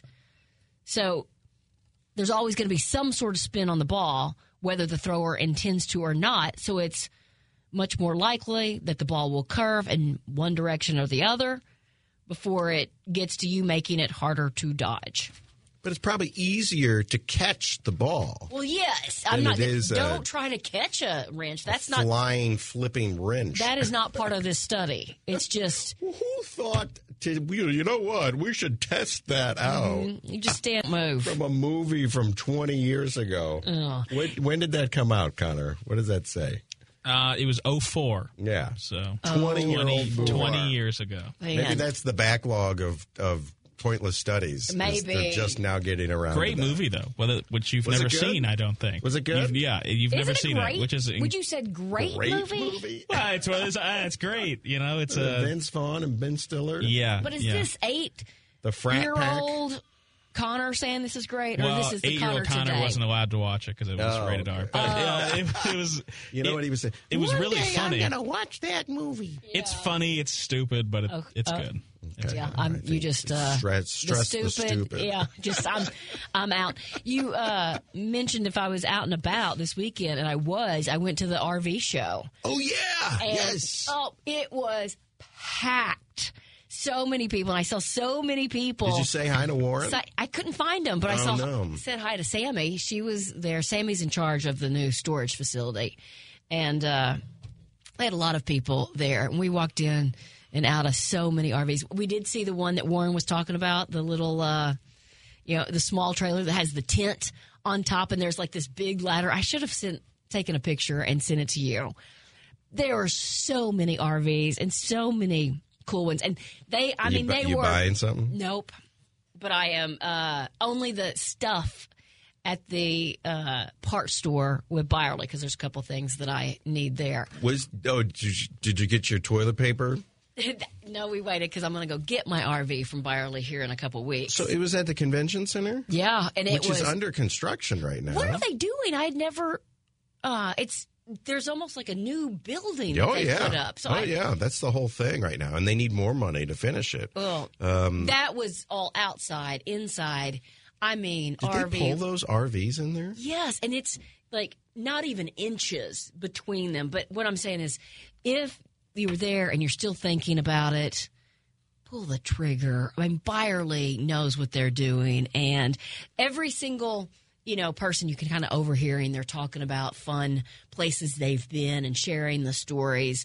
And it really is just getting out and about and seeing something different. And Byerly has so many options. Whether you're looking for something to pull with whatever vehicle you have, you will find that. I mean, some of them, the pull-behind trailers, 1,200 pounds maybe, that you can pull with your Subaru or your 4Runner. But then they have massive fifth wheels and gas and diesel motorhomes. There were a couple that had like a bath and a half. So you have the half bath up front where you're going to have guests, and then you go back in the back, and you have double sinks. I mean, it's just you've got ceiling fans, you've got pendulum lights, you've got all kinds of cool things, and you can find it all at Byerly RV. Just swing by. They're right there in Eureka off 109. Or go to ByerlyRV.com, see what they have in stock. You'll be amazed. And then if you did pull the trigger, even if it wasn't with Byerly RV, don't forget that brand new storage facility is open right now. It's located right next to the dealership. It is unlike anything that I have seen. And since it's indoor, it's climate controlled, it is really going to take care of your prized possession, the paint job, the tires, the roof. It's really a great deal. And again, you can learn more at ByerlyRV.com.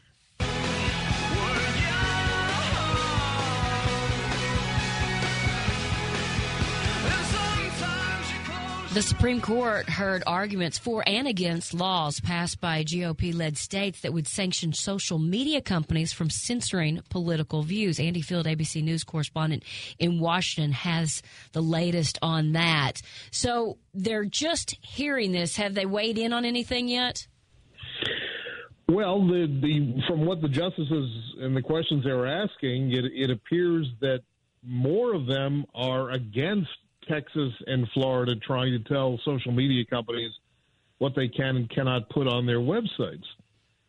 This was all brought about really because of Donald Trump in the 2020 election, where Twitter kicked Donald Trump offline, and many social media sites took some conservative voices off the air, or not off the air, but offline, because they claimed they were inciting riots and violence, as well as trying to overturn the government. So Texas and Florida have conservative Republican legislators and governors, and they're not happy about this. They're not happy about social media, they claim, silencing conservative voices. So they passed a law saying you can't do that. Well, now it's in the Supreme Court, and the Supreme Court's most conservative justices don't seem to be siding with the conservatives in these states. The questions they asked and the truths that they put out there include the fact that the First Amendment of the Constitution, the freedom of press, freedom of speech, says that the government can make no law regulating speech. And it doesn't say anything about private organizations, which is what Facebook and Twitter and others can. You can liken this to belonging to a local country club that says everyone has to wear a blue shirt, and if you wear a red shirt, well, we're going to kick you out. Well, you know what? If you don't follow their rules, they're going to kick you out. And there's not a whole lot they can do about it. That's not government regulating free speech. That's a private organization doing that. That's a very interesting comparison. Back when people were kind of getting booted, were there any liberals that were kicked off, or did they really focus on conservatives and, inciting riots? Well, I don't think – well, if you talk to the people at Facebook, and there've certainly been a whole lot of hearings about this, and Instagram and Twitter and such, that your political affiliation wasn't the issue. It was, are you trying to incite violence? Are you spreading hatred? Are you doing things that could incite others to do harm to other people? And if you are, you can't be on their platform. It just so happened that a whole lot of those folks were people who were supporting Donald Trump at the time. Do we know how quickly we'll have a ruling?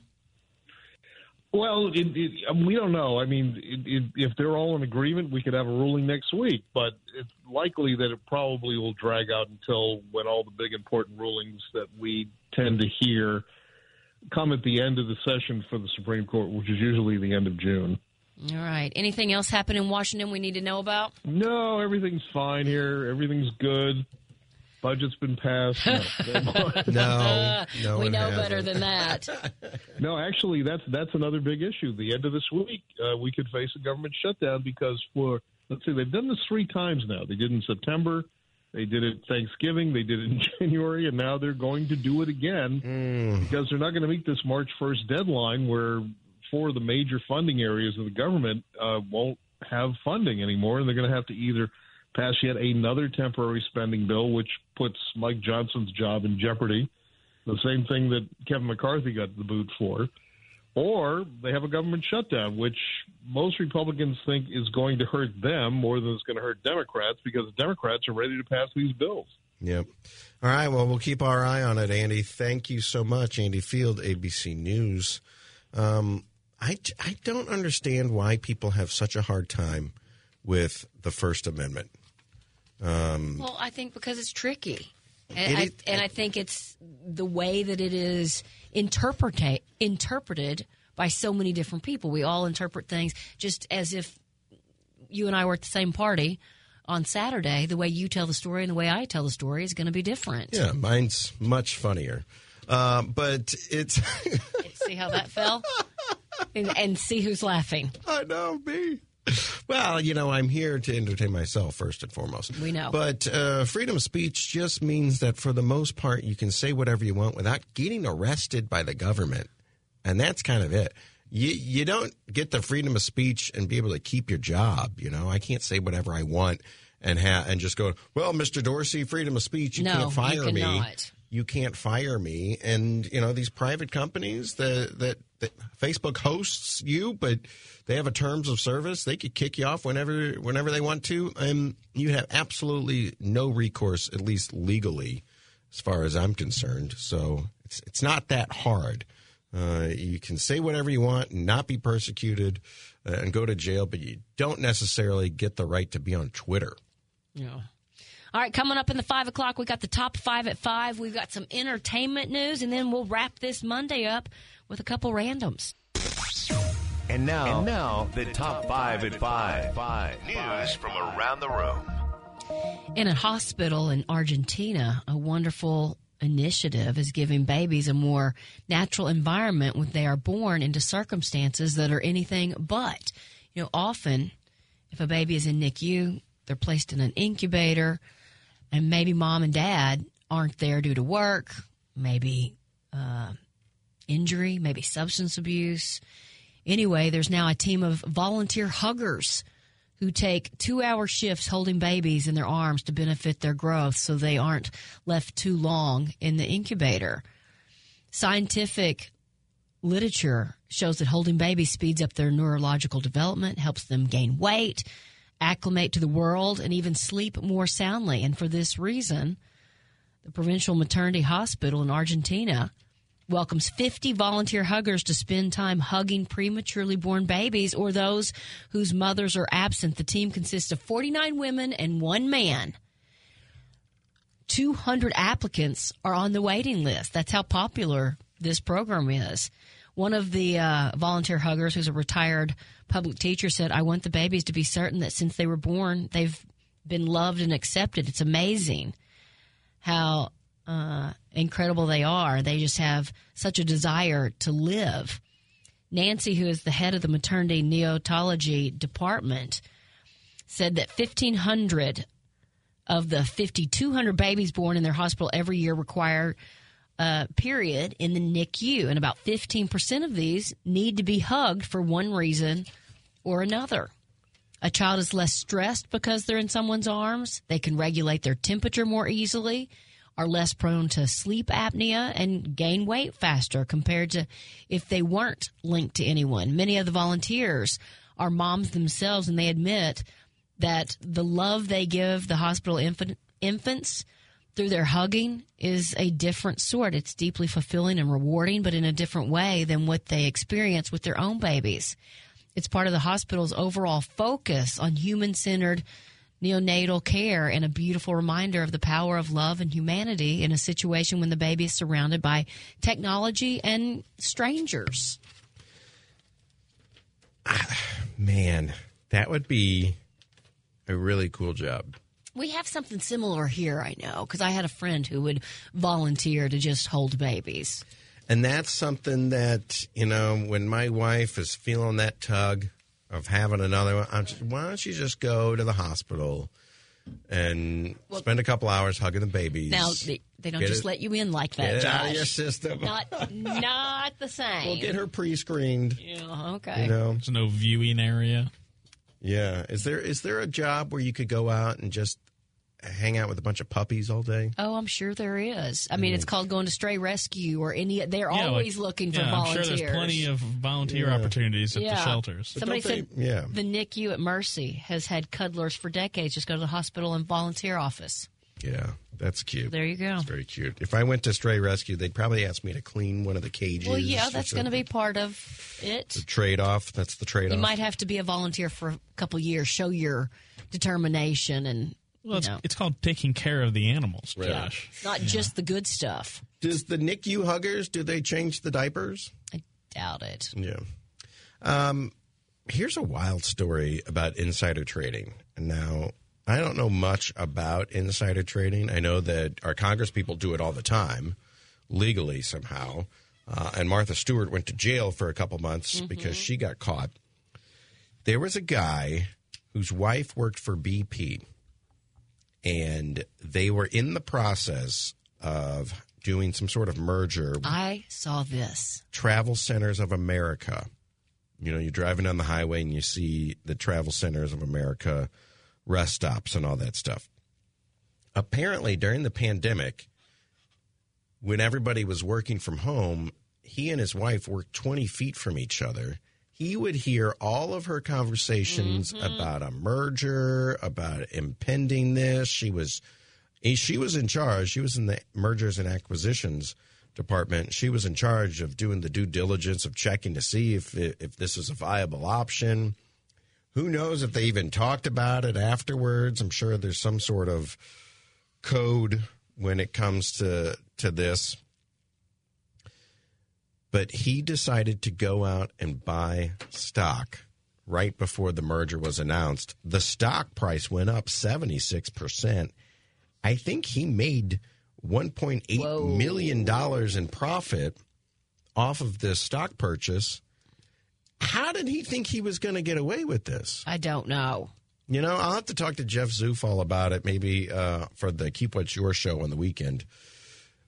When somebody makes a good windfall on a stock pick, who's there to look into whether they're related intimately with someone on the mergers and acquisitions board? I think the SEC handles those things. But how do they pick and choose who to actually look into? I think it's about the timing of your purchase. Right. Oh, you sold your stock right before a big thing. You bought one day before it went up 76%. Right. That's weird. And if I remember correctly from my training, it's all about where the information is coming from, right? So he heard it from his wife, who he knew was on the team. So he knew she would have privileged information. Yes. So if you overheard this woman at a restaurant talking about this, but you had no idea who she was, and you decided to act on it, I'm pretty sure that wouldn't fall under. You'd slide through. You would slide through because you don't know that she knows. You just are hearing something and acting on it.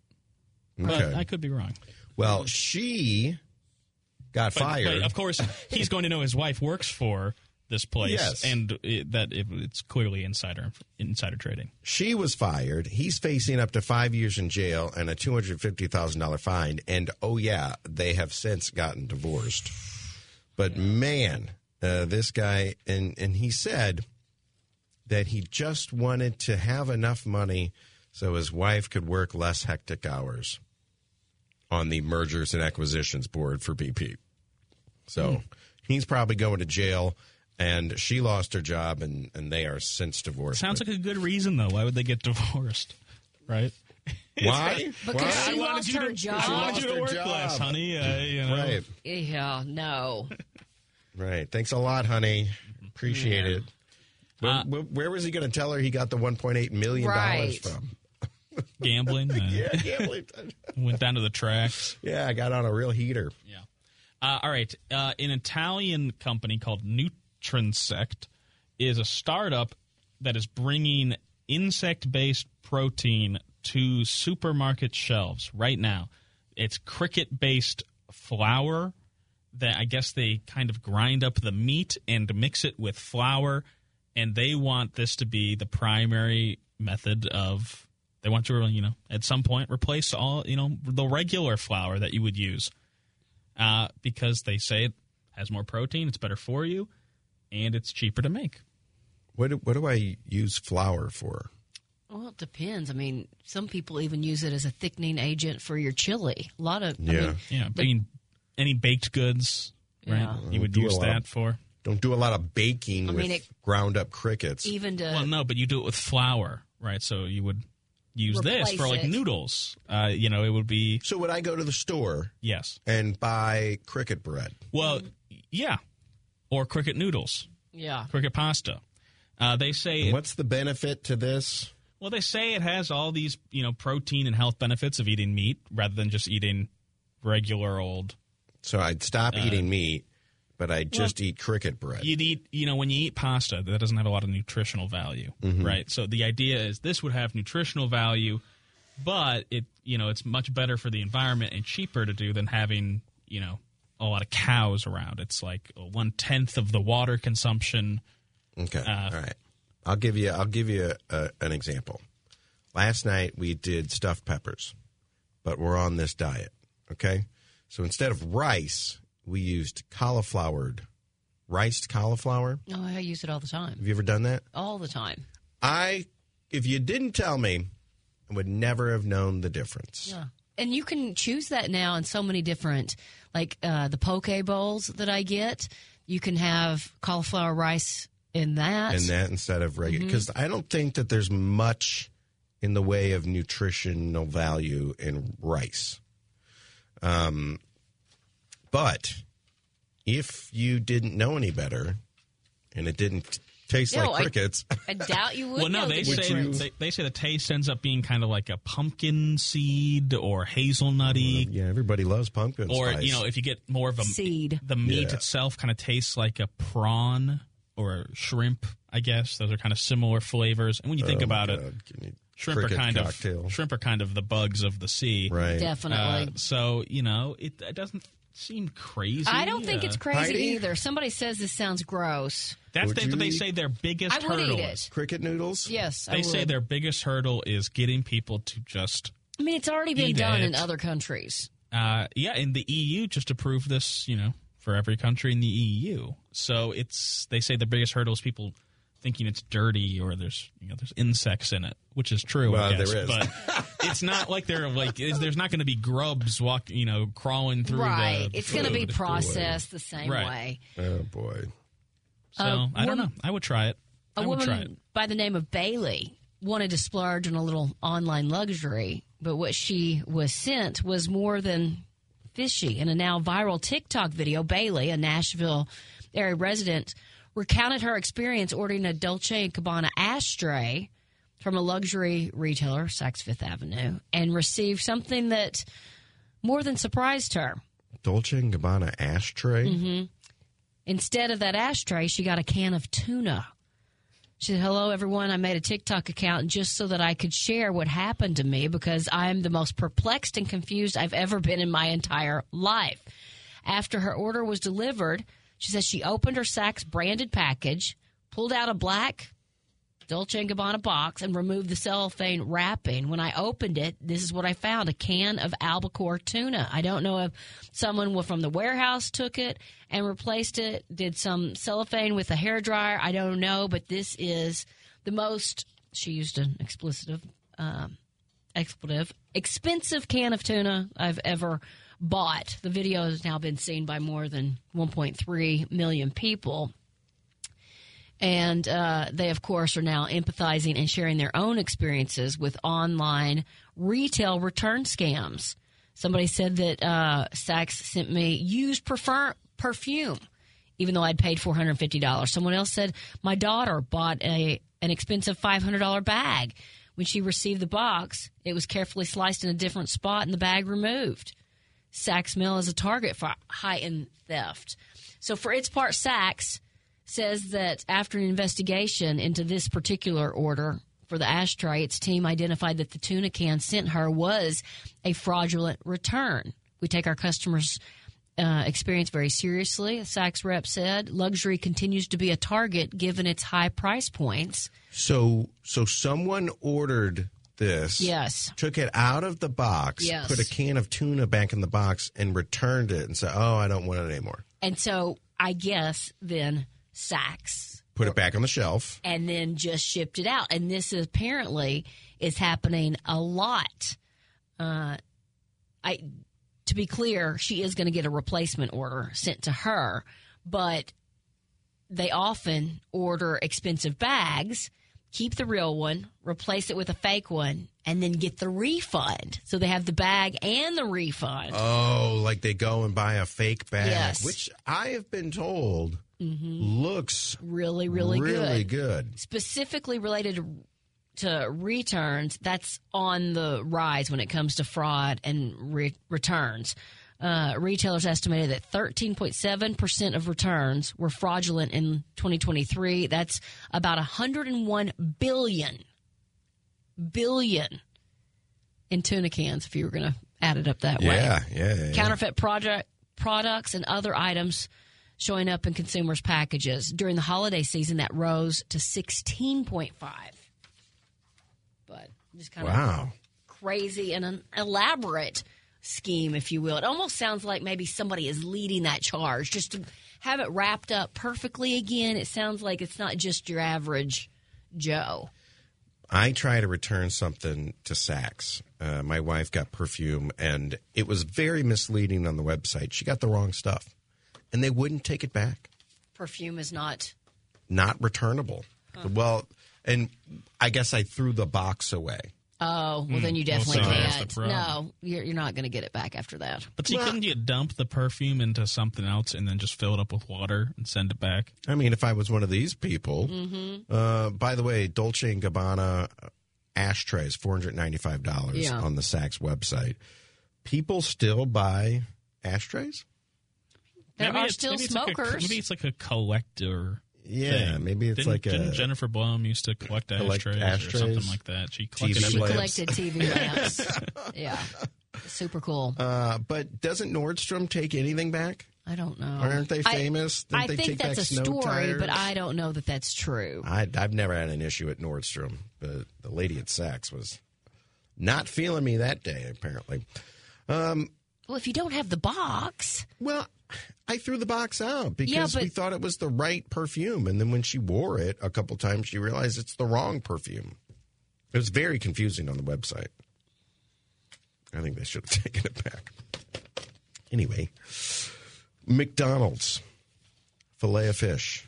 Do you know how it got started? I do not. Well, here's the story.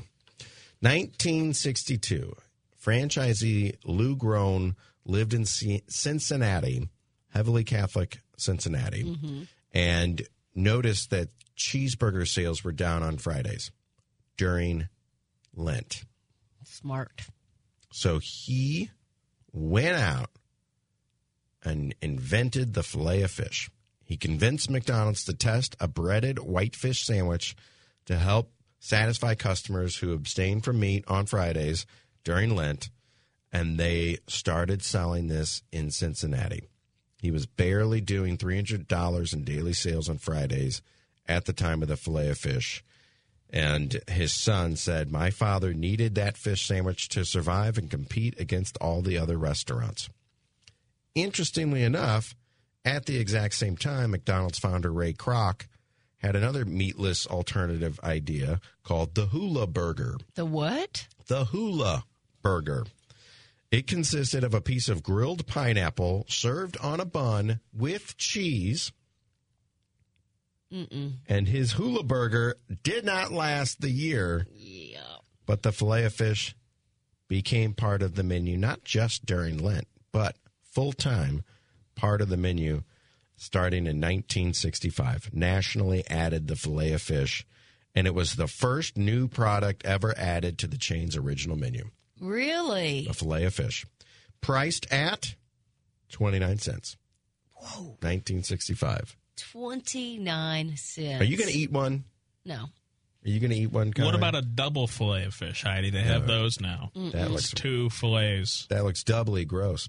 But you eat them, Connor. A filet of fish is good. I don't do a lot of fried. I have had one. I don't like the ratio with the cheese and the tartar sauce. That's what I like. Yeah, some people don't get cheese on it. No, I need more cheese. Oh, you need more and cheese. less tartar sauce, and I love the tartar sauce. Yeah.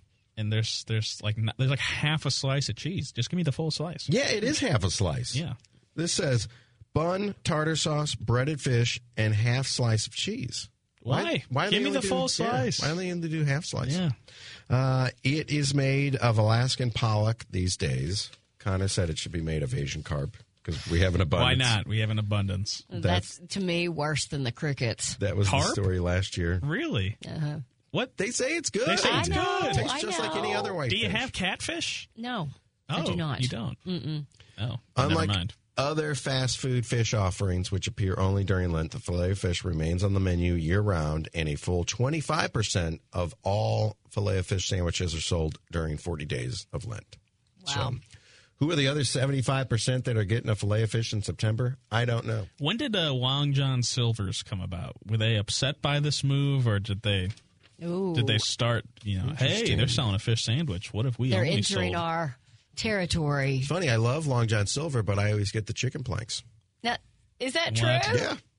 Okay, now that's funny. I love the chicken planks. Here's something I think we can all agree on. One of the first things that catches your eye when you are cruising around looking at houses, the front door. And that is the easiest way to kind of change the look of your home if you're wanting to really add a little extra something. Dalco Home Remodeling custom makes their doors and windows, and they do it right here in the Show Me State. Not just front doors. Dalco can do sliding doors, French doors, any kind of door you have. They can also be custom painted or stained to match whatever it is that you already have going on with your outside decor. Now, when it comes to windows, they're energy-saving vinyl replacement windows. So, yeah, you might play a little money up front, but you're going to save money on your energy bills. But again, every project at Dalco Home Remodeling is handled with intention and care, and their windows also made right here in the Show Me State.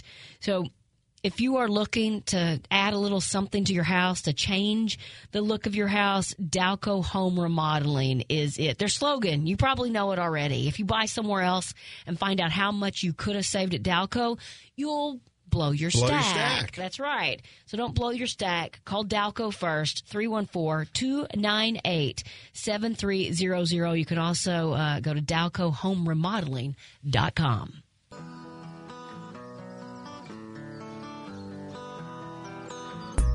How about a little entertainment news? Billie Eilish signed Melissa McCarthy's forehead at the SAG Awards over the weekend. The 30th Annual Screen Actors Guild Awards were held Saturday and streamed live on Netflix, a first for the show and the streamer, which freed it up to be different from other award shows. No bleeps, you got the real deal, and no commercials.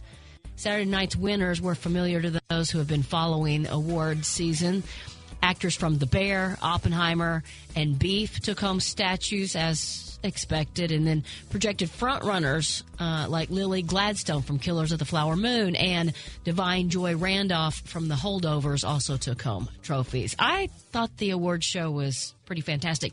Jennifer Aniston and Bradley Cooper also introduced Barbra Streisand, who had a pretty moving speech. So the stars were out. And what day was it on? Saturday night. You were busy. Oh, doing the Carney thing. Yeah. I don't know if I would have even known to look on Netflix. Well, I told you on Friday. Well, I know. But other than that. But is this going to be how it goes in the future? Maybe. Because I always say this, I'm a flipper. Mm-hmm. I like to flip around channel surfing, and if Netflix isn't pulled up while I'm flipping, then it might as well not even exist. Yeah. Didn't the Golden Globes just go back to regular broadcast? Like they were on Hulu only, and then now they're back. They're on. Or they were skipped altogether. Yeah, they just were off. They're just off. Yeah. John Cena's agents tried to talk him out of doing a cameo in Barbie because they thought it was beneath him. A lot of people think it's one of the funniest parts the best cameos? of the movie. Was he Meathead Ken? No. I'm not going to ruin it for you. Buff Ken? Oh, okay. No. Was he one of the Barbies? No. It's even more odd, actually. Okay.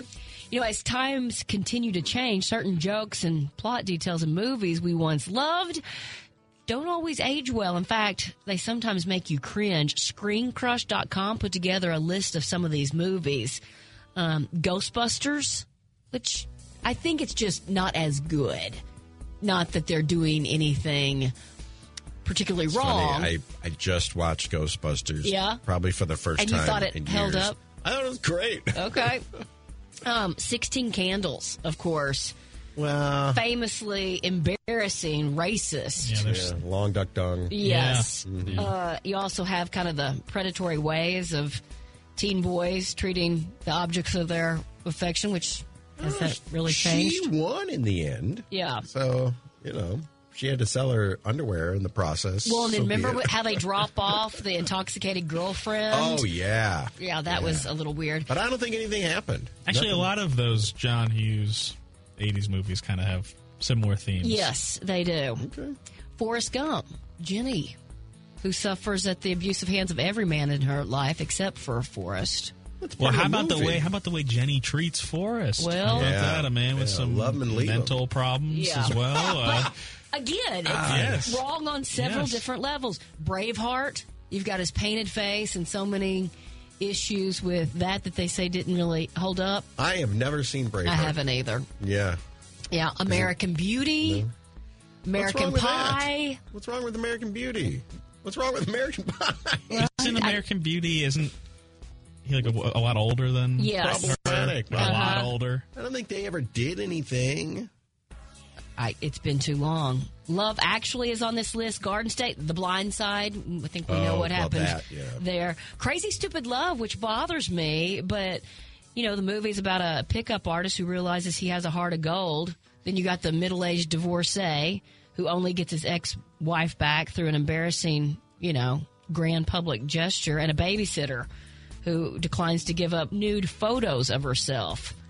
Oh, Maybe I don't remember. I've seen the movie a couple times, but maybe I don't remember exactly. Crazy Stupid Love? Yeah. I thought that Marissa Tomei and him made a great couple. Well, that wasn't his wife. I know.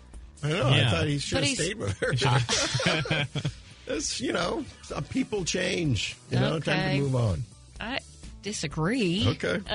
The new Harry Potter TV series is expected to premiere in 2026 on Max. Are you guys in? You're the Harry Potter I'm guys. in. Yeah, I'm totally in. Doesn't I matter. don't know. It just feels like they're going back to the well. Or you're on not this one. you're not going to watch it, though. I'm sure I'll watch it. I watch. but- Even though I hated them, I watched all those stupid Star Wars shows. Well, one of them was good, though. One of them was good. One of them was good. So you're just kind of throwing it the wall and see what sticks. Yeah, you Yes. hate watch in the hopes that it's good. Okay. Interesting. The Game of Thrones spinoff series, The Hedge Knight, is coming in 2025. I heard something about this earlier, and I know that you didn't watch the series, but I feel like I should. they say it's a prequel. Yes. Isn't that what House of the Dragon currently is? It's like a different kind of prequel. Talk about going back to the same old well. Well, hold on. There's a lot of now you're gonna get defensive. I am in on this one. This one I am looking forward to. Why? What's the difference? So these are based off of some books he wrote as well. So it is a different story, and I liked the books. I like these books. So Okay. It's a prequel. It's not a remake, I guess. right there you go. That's the distinction. There you go. I'm more excited about this, a new tribute album called Petty Country, a country music celebration of Tom Petty, drops on May 31st. The lineup is crazy. Willie Nelson, Dolly Parton, George Strait, Chris Stapleton, Lainey Wilson, Wynonna, Luke Combs, and more. The first single is out now. It's called American Girl by Dierks Bentley. Oh, what's my girlfriend Lainey Wilson covering? I don't know. We've been talking about musical genres all show today. We have indeed. Is Tom Petty... Does he have some country stuff? Is he Americana-ish? I think that he falls in a couple different categories when you really look at, his book of music. And that Traveling Wilburys stuff, that was very Americana. I agree. As far as TV tonight, the 25th season premiere of The Voice is on NBC. Chance the Rapper is one of the big red chairs. Do you like Dan and Shay, Chance the Rapper, Reba, and does John Legend? Does he ever leave? Oh, yeah. Is the studio down the street from his house? No, he hasn't been on every episode. He hasn't? Oh, no. Okay. He's just more... I mean, it started with CeeLo Green, Christina Aguilera, Blake, and Adam Levine. They did it for a little while. Those chairs have been filled by several different people. Then you have Kelly Clarkson and Gwen Stefani. You have... I saw they Usher. Built, oh, yeah, Usher. Ariana Grande was one season. They built a special chair for Dan and Shay. Yeah, the double chair. I think they should make him sit on top of each other. Laps. Might be uncomfortable. Those are long days. TMZ investigates Taylor and Travis' ultimate love story. I put that in here just for you, Connor. And then just a couple of birthdays worth mentioning. Erykah Badu is 53, and Michael Bolton is 71. That's your evening entertainment report here on the Big 550 KTRS. All right, it's been fun, but it's time to wrap this show up with a few randoms. Historians believed the idea of wedding rings dates back to the ancient Egyptians, who believed themselves that there was a vena amoris, a vein of love in the left hand's fourth finger. That's the reason we wear it on our left hand? With the direct route to the heart. Is there not that same thing in the right hand? I mean... Well, medical knowledge back then, Heidi. Back then, it was very loose at best, Yeah, I've always wondered why it's the left hand, right? Mm-hmm. I mean...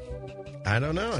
Does anyone buck the trend and go with the right hand, Kind of like if you're left-handed and you wear your watch on the right hand. If you're left-handed, do you wear your wedding ring on the right? I don't think so. Yeah, Not if you want to stay married.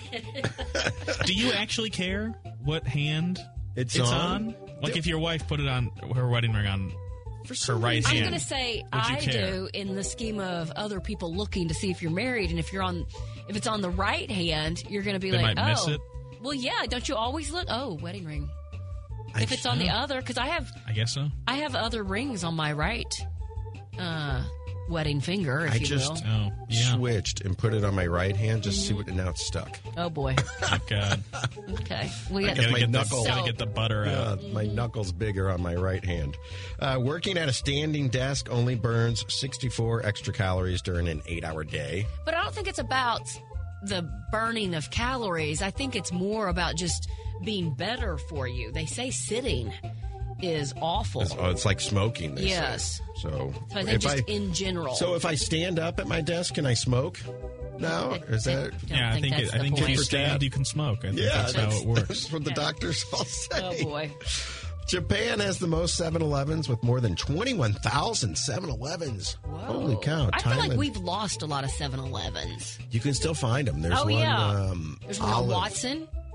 The There's cutoff. one in Watson. Mm-hmm. One on They've kind of been Olive. replaced by like Quick Trips. Yeah. Because they have like food and groceries in a lot of them. But now. a lot of 7-Elevens don't have gas. Right. A lot of them are just. They I think there's one partner, downtown. yeah. That's just a standalone 7-Eleven. Mm-hmm. We went to one in Orlando when we were down in Disney, and we did a pretty decent grocery trip. Really? I mean, it was more expensive than going to the store, but we were able. Slurpee? No, I don't like cold stuff. You know this. Cold in general? I just don't like it. I thought it was just ice cream. I didn't know that you Ice didn't cream, like snow Slurpees. cones, Slurpees, Ices at the movie theater? ice. Yuck. Iced coffee? Love iced coffee, Okay. but like a frappe, I'm not drinking one of those. Okay. And there are only 4 types of venomous snakes in the United States: rattlesnakes, copperheads, cottonmouths, and coral snakes. So I threw that one in for Heidi. And all 3 of those are, around here, aren't they? Oh, copperheads, cottonmouths, and coral snakes. But we don't have but we don't have rattlesnakes. Do we not have rattlesnakes? I think Do we? if I you bet there's asked, I bet there are some rattlesnakes in the Oh. Ozarks. The 84126. If you've seen a rattlesnake around here, let Heidi know so she knows where to avoid. Yeah. Man, is that it? That's it. All right, that does it for us. Thanks for hanging out with us on this beautiful Monday afternoon. Hope you'll come back here starting at 3 o'clock tomorrow. And until then, see if you can put a smile on somebody's face.